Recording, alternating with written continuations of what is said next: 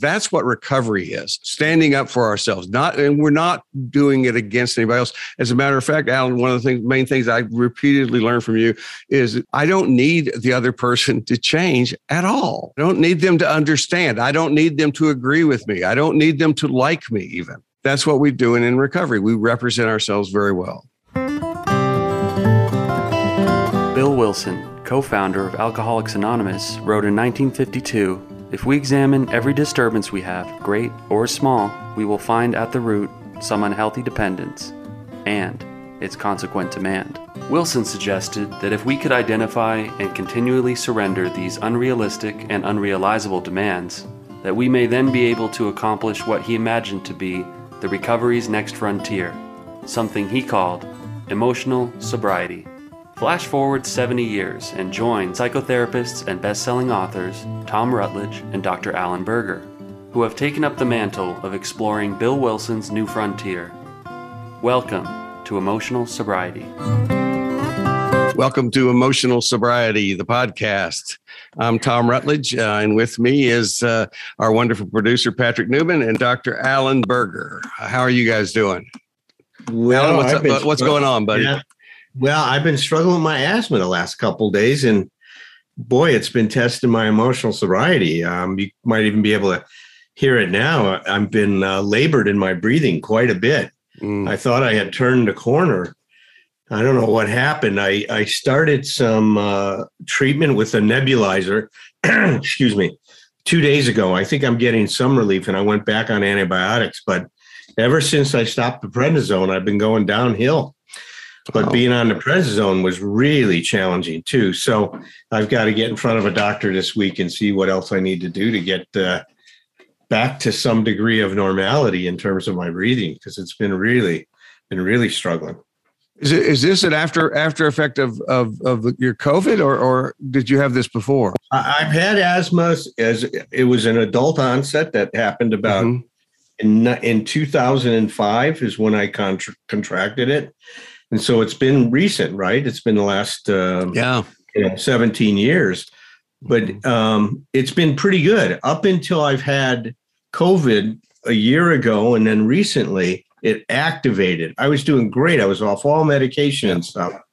This last one is really, I even had a worse reaction to this last one, to the first COVID, and even though I've been vaccinated and all that stuff. So I'm hoping that I can get some help this week. And I think the antibiotics might help too. So we're going to see the next few days will be pretty important. But so you're going to hear kind of me taking some big breaths in between to try to support my speech right now, or my talking. So please bear with me as I struggle through this podcast. Well, it's pretty normal, though, because, I mean, I often say things that take your breath away. So I think people are probably used to it. We were talking about your immense wisdom before we came on the show. We were. And notice how I brought it back up. Immense wisdom, and Patrick was genuflecting to you. And my God, it was an amazing moment. It brought tears to your eyes. Yeah, but Patrick, you just kept throwing Alan in there with me, though. So you're trying so hard to balance things out. You're going, and Alan, I'm going like, yeah, come on. Alan's dying and it needs to hear before he's dead. I'm just I'm so Alan's breathing is labored. I'm routinely blinded by the light of God on this podcast. I appreciate your support, Patrick.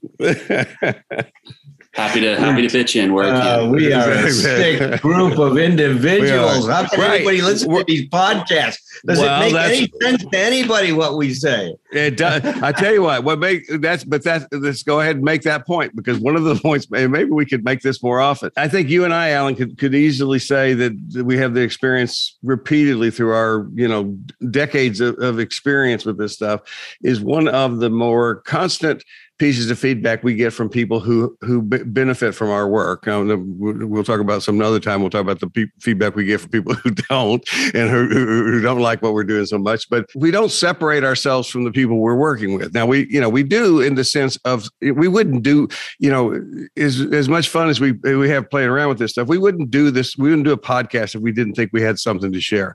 If we didn't think we had something, if we didn't think we were ahead on the path for a lot of people. And that's the way I learned it in the program and in therapy is what you want is people who are ahead of on the path and who have had experience, strength, and hope that is beyond with you. If we didn't have that, we wouldn't write books. We wouldn't be having these conversations and trying to lead the support group and all that other stuff. But none of that takes away from the understanding that essentially we're not any different from anybody we're working with. And I think it's that piece that, this we could if we ever have a podcast where we bitch and moan about things that bother us about therapy in general, I would say that's one of them is the people who basically separate themselves so far from others that, it's sort of the way I put it sometimes is it's sort of like if you say, if I've heard people kind of have an approach that's sort of like long ago when I was screwed up like it's like, for us, the good news is we don't have to have that much of a good memory, because if I want to give an example of how I screwed something up, I probably got something from this morning.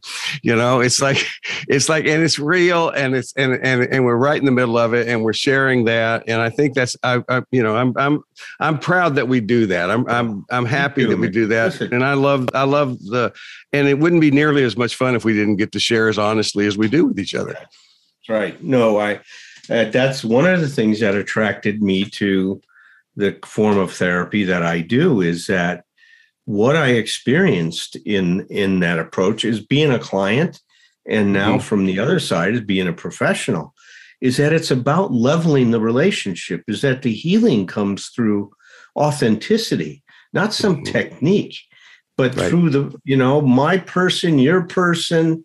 And it's in having a genuine encounter with someone where we share our struggles, we challenge somebody if we're hearing something we're concerned about.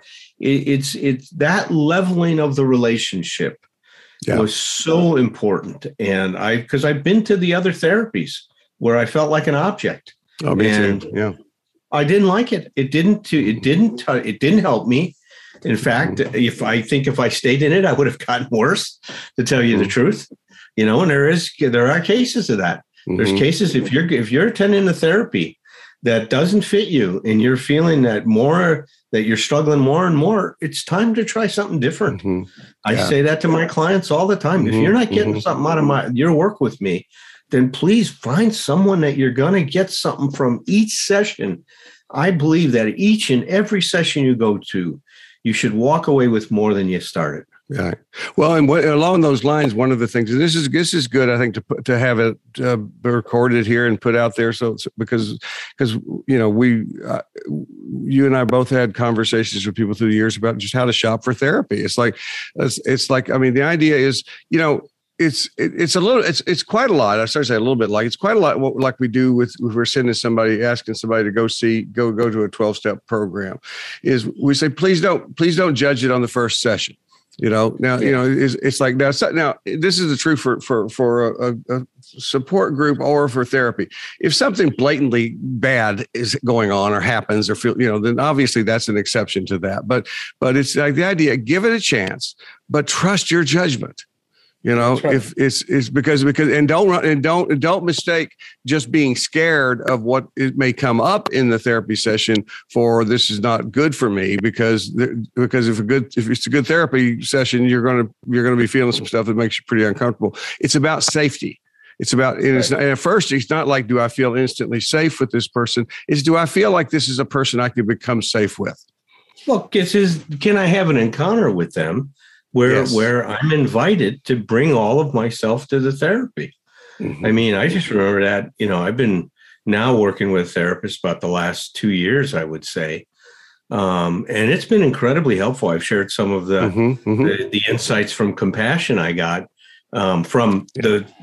starting with the Thursday night group that I bring into my therapy, and then work on some of the stuff, which has been a real nice combination of things. And it's been quite valuable to me. And I remember there was something that I was struggling with talking to her about, and I talked to her about the shame I felt over, and it was so helpful to talk about that and to break through that barrier that I imposed on it. But, we could talk about this all day. Well, look, we're at the end of my book. I'm so excited that we're now in this last chapter. And this was I want to share with everyone how this came about. So Vince and I, he's my editor, we were kind of struggling with like, well, how do we put a wrap to this? We covered so much material. Yeah. What can we capture that would kind of communicate and all the ideas that we were talking about, kind of be an encapsulation of encapsulate all of the different themes that we're talking about. And Vince kept playing around with this idea of, well, how about like a ship at sea or something like that? And then it hit me about canoeing. Yeah. Because Jess and I went canoeing in Tennessee on one of the rivers. Mm-hmm. And if you've never been canoeing before, it's a challenge because you've got to keep your it's all about center of gravity. Mm-hmm. And when you're alone, you're just dealing with your center of gravity in that canoe. And then when you're with another person, you're dealing with two center of gravities in the canoe. Mm-hmm. And being alone in a canoe is a challenge enough. Now add another person. And now it comes down to coordinating your efforts and stuff.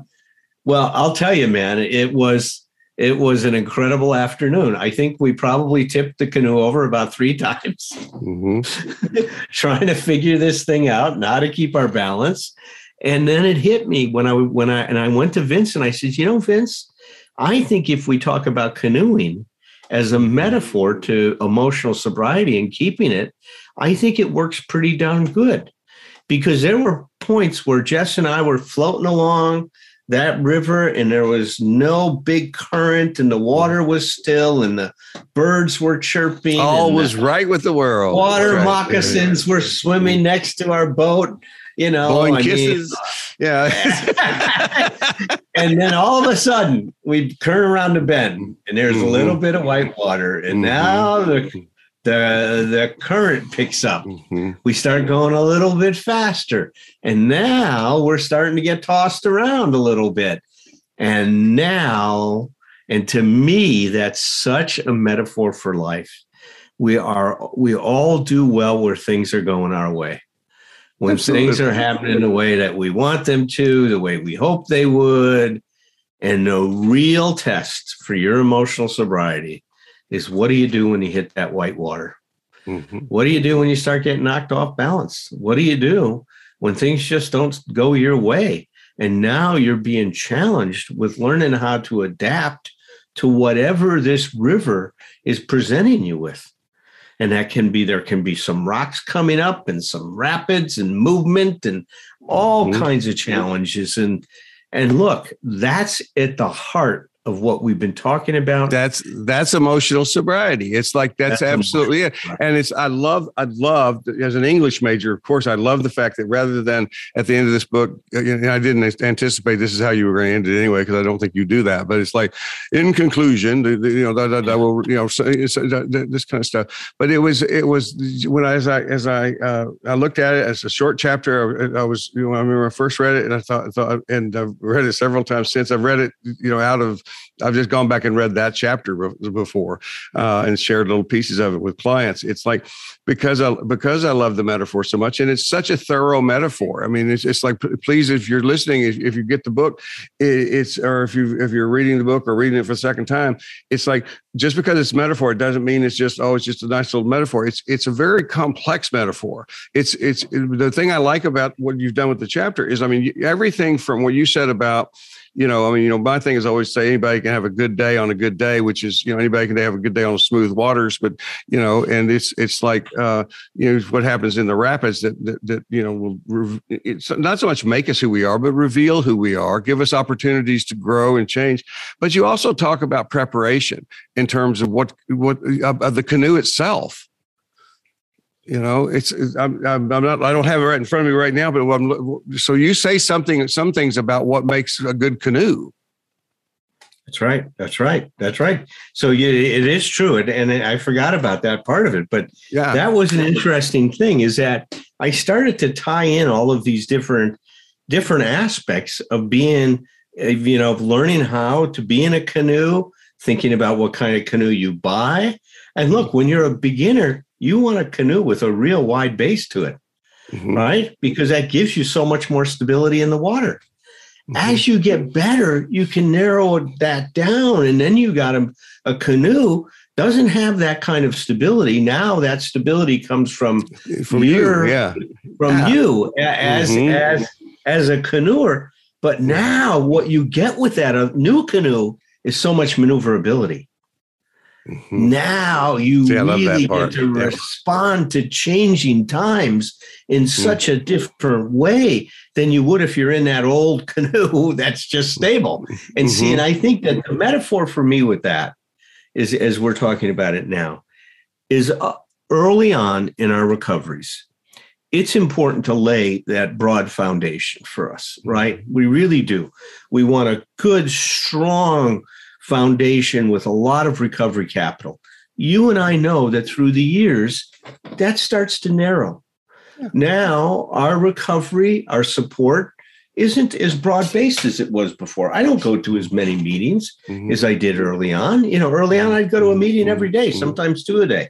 At this point in time, it's a couple meetings a week in my life. And sometimes our recovery also gets integrated into our lives. I mean, the thing that didn't exist when I first got sober was I mean, nowadays it's like I can name any friend that I have, and that's part of my support system. I can have most every one of my colleagues as part of my support system in some way or another. Maybe some closer than others, but it's like my life is populated with support. It's like there isn't my life, and then there's my support system, which is the way it starts. And it's like, so, I mean, if we kept going, we're going to be talking about how we become the canoe, but it's like, I am a canoe. No, I am the canoe. I am the canoe. But yeah, I think integration is what happens with that. I don't think it's not less support. And plus the idea that the other piece is, I always say, like when I'm talking about going to fewer meetings, things like that, is like, one of the things you learn in recovery, you don't burn any bridges. It's like, I mean, all that stuff is connected. It's like in my mindset is, it's like at 36 years, postponing my next drink here. It's like, first of all, I know, I understand that what I go to meetings for at all or do all this support stuff is not just about not drinking, but about being a better person. But the other thing is, I don't want to live in paranoid fear of relapse, but I never want to be without appropriate caution because the truth is we've all known people who've been sober as long as we have and gone back out. So long before that you ever pick up the drink, we want to be able. I always tell people I want people to be able to recognize yellow flags so you don't have to see so many red ones. Is so that my point here is that you and I both have correct me if I'm wrong, but you and I both have the capacity and the ability and the know-how to reconnect to a broader base support system if we need it in a heartbeat. Yeah, we that other canoe still exists for us. We can go get that canoe. Yeah. And it's important to know when we need to. Yeah. Well, I just flashed on it. I mean, look, that's what we do when we work with a sponsor. That's what we do when we go to therapy is we're learning how to paddle our canoe in life, right? I think it's a great, metaphor to that. And all of that input becomes of value. I love what you've said before. We're not changing ourselves as much as we're adding to ourselves, which does change us, but we're not changing who we are. We're just changing, how we function in our lives. Right. But mainly we're not getting rid of anything. We're adding. We're, like you said, we're adding. Right. We're growing. If you think about what growing is expansion. Growing, you don't watch something grow and get, that'd be a Benjamin Button thing. It's not that. It's like we grow in this one, in a way, this expansion. And then a lot of things that we think that we ultimately get rid of are really just things that we just don't pay attention to anymore because we don't need them. And look, that's what Dr. Martin Seligman is saying about positive psychology. He says in positive psychology, you don't focus on, quote, the deficits, the problems. What you focus on is how to help somebody get happier. As they become happier, guess what? They let go of some of that other stuff. Just like you said, it's like it's no longer necessary because you're now doing the things, creating the life that you wanted to create. Those other adaptations that were compensating for what we couldn't be are no longer necessary because we're becoming who we can be. Which the program says it. They stay in the solution. That's right. Solution. Yeah. I love Seligman's approach to psychology now, this positive psychology. Yep. And it's really focusing on what we can do to create a better life in developing the attitudes, the behaviors that contribute to that. And look, I saw a big parallel when I went to his workshop, because like I said, I just finished my 36 hours of continuing education. When I went to his workshop at this conference, I saw so many parallels between what he was talking about in emotional sobriety. So many parallels. You know, he was just using some different language. He was describing it in different concepts. He talked a lot about personal agency, but I'll tell you, almost every time he talked about personal agency, I could substitute the words emotional sobriety. Yeah. And it was the stuff we talk about every Thursday night. It's the stuff we've been talking about in our podcasts and in our videos before that. I mean, it really is how to show up in a different way in our life. Yep. Responsibility. It's one of my favorite little nutshells. I think I'm misquoting myself here in this, but it goes along those lines. It says, I'm trying to remember it. It says, it asks the question, do you work to avoid problems or to seek solutions? You know, because those are two different things. And it's like, and I, as many of those little nutshells, you know, have their origin in me recognizing, you know, where I'm messing things up. I was you don't have to be an addict to have this, but as an addict, I was an absolute expert of avoiding problems. You know, I was so good at dancing around things. And of course, those problems, what happens to the problems? Well, they wait for you. That's right. They're very patient problems. They'll just stay there until Is it wrong? Is it wrong to look at consciousness as a fight? Is that reductive to look at? It's part of it. I don't think for me, that's not ultimately when you make when you go through the process, at least my experience of the process is it's so much not a fight when you get to the place where you want to be. But initially, I think it almost has to be initially for most people I work with because the idea is, first of all, there's so many things to that, but as a matter of fact, make a note of that, Patrick. That would be great for us to talk about that in greater depth. But it's like, sometimes I think we've been fighting ourselves so much and hating ourselves so much. It helps to use our metaphor system, our differentiation, to give ourselves someplace else to put some of that energy. We need to get mad at something other than ourselves for a change. You know, around my office, we call it putting the fuck you in the right place. You know, rather than every time I say fuck you, it comes back boomeranging back at me.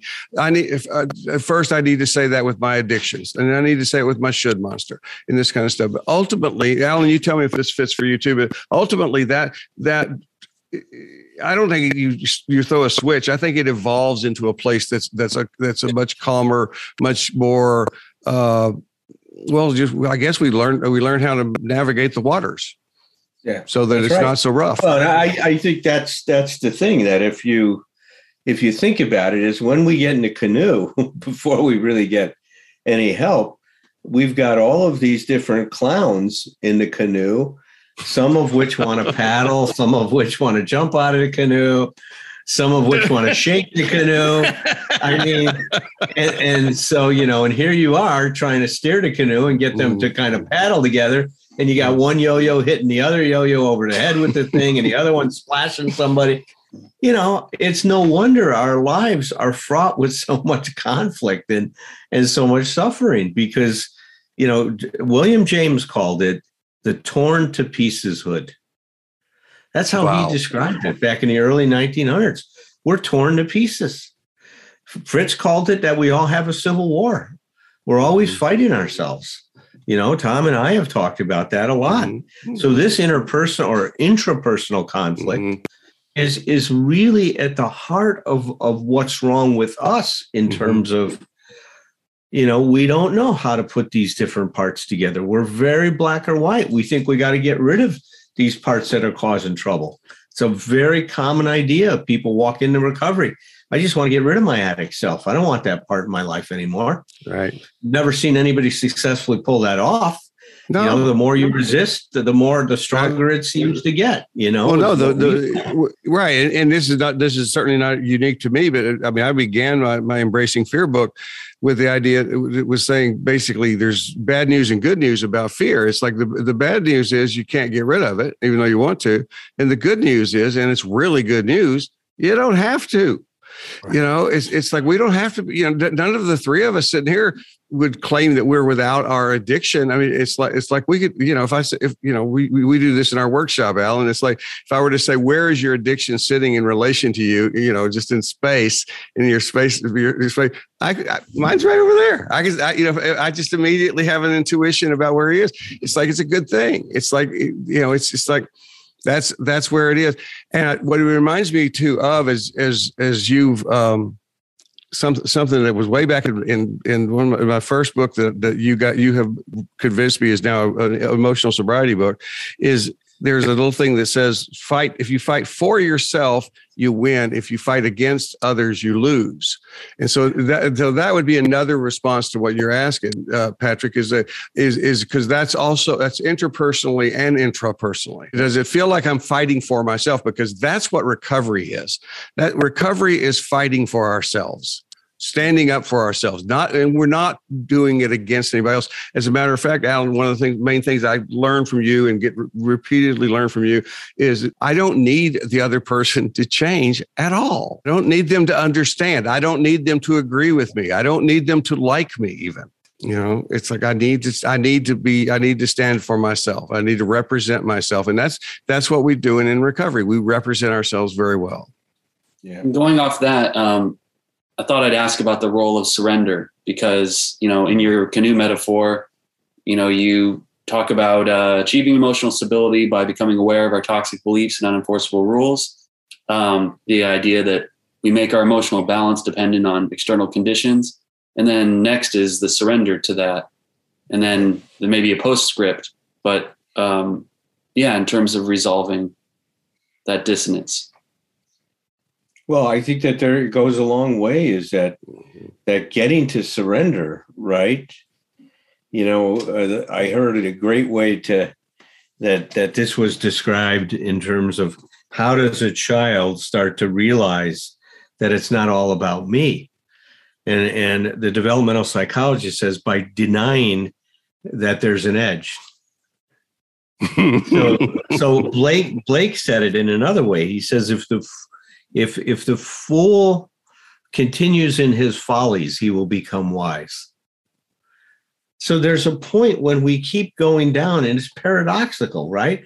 It's all of the times I tried to not be powerless over my use of alcohol and other drugs led me to accept my powerlessness. But by denying my powerlessness and trying to live, you know, a fantasy, right? Live in denial of that truth caused a lot of trouble. Mm-hmm. That was denying that edge. That led me to getting to a place where I could see I did not want to accept that. And when I said, I don't want to accept my powerlessness, is when I started to accept it.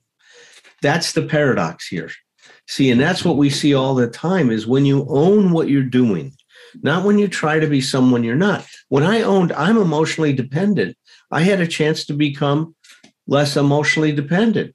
When I said I don't want to face my emotional dependency, I was more able to face my emotional dependency. So it's this paradox that we keep coming back to.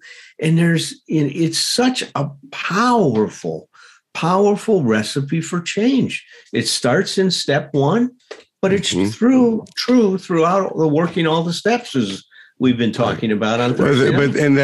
You're right. The paradox is front and center. Step one: if you really don't like this idea of being powerless, fully acknowledge and admit what you're powerless over. It doesn't say you're powerless over everything. It doesn't say you're powerless over the world. Which you are, but in a lot of ways. But it's like it says what you're powerless over. And of course, what we talk about, based on what we're talking about today, is what we're powerless over is the interpersonal and the external world. What what we're not powerless over, and this is the emotional sobriety, as I understand it, is I'm never powerless over, my response.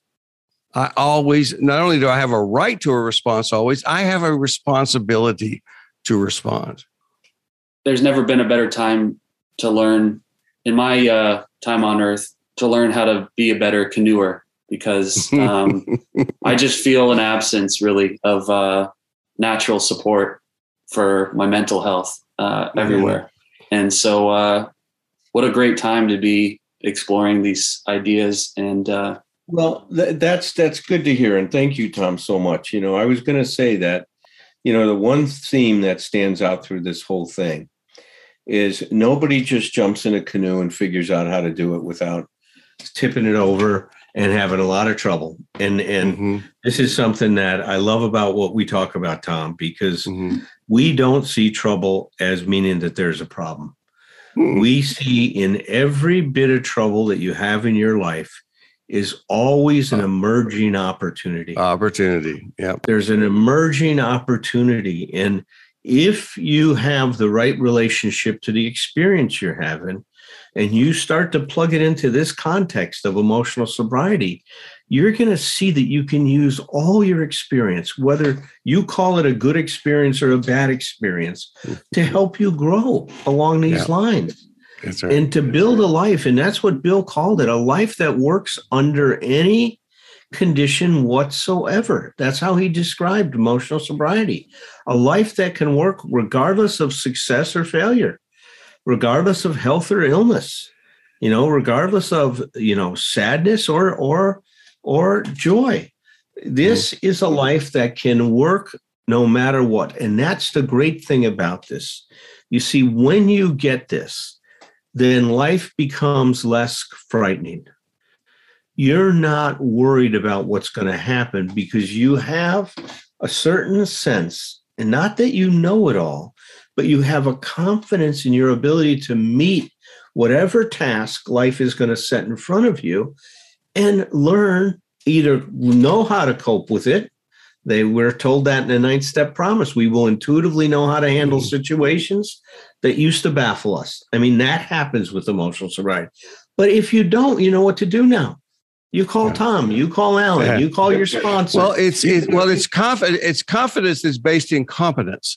And it's like, you don't get to the competence without doing it. It's like, that's the thing. It's like continuing your follies. And, it's like, and that, of course, that's when they become wise. It's like, well, that's why we started off this talking about how wise we are, because we're two guys who have, I think probably three guys, I think we can include Patrick in this one, who have been very masterful at continuing in our follies, in spite of lots of information and lots of signs that said, turn back, you dumbass, and we go like, oh, well, this must mean we should go forward.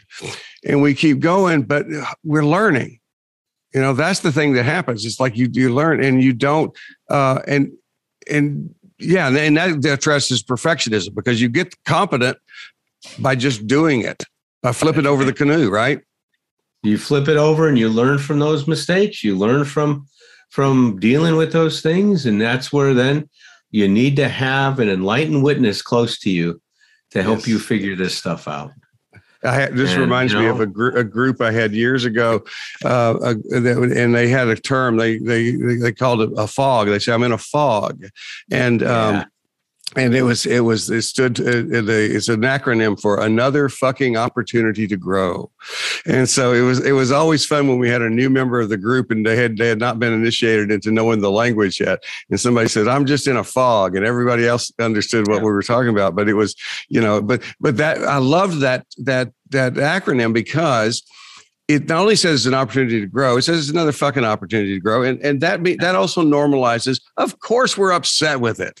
Of course, I don't like having to, oh, good, I get to go do this again. It's like, great, well, I'll do it. But it's like, and I could even go do it with some confidence that I can get through it. But I don't like conflict or difficulties or, doing that stuff any more than I ever did.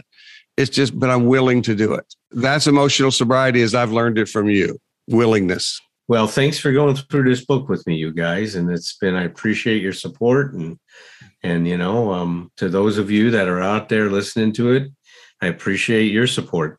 Tom and I couldn't do what we're doing without those of you out there supporting our work. So what's upcoming? In about a week, or probably exactly a week from when this airs, we are going to be talking to Dr. Sean Horn, who deals with a lot of topics of shame, which I think integrate or dovetail nicely with the Emotional Sobriety Project. We'll be bringing her on to chat.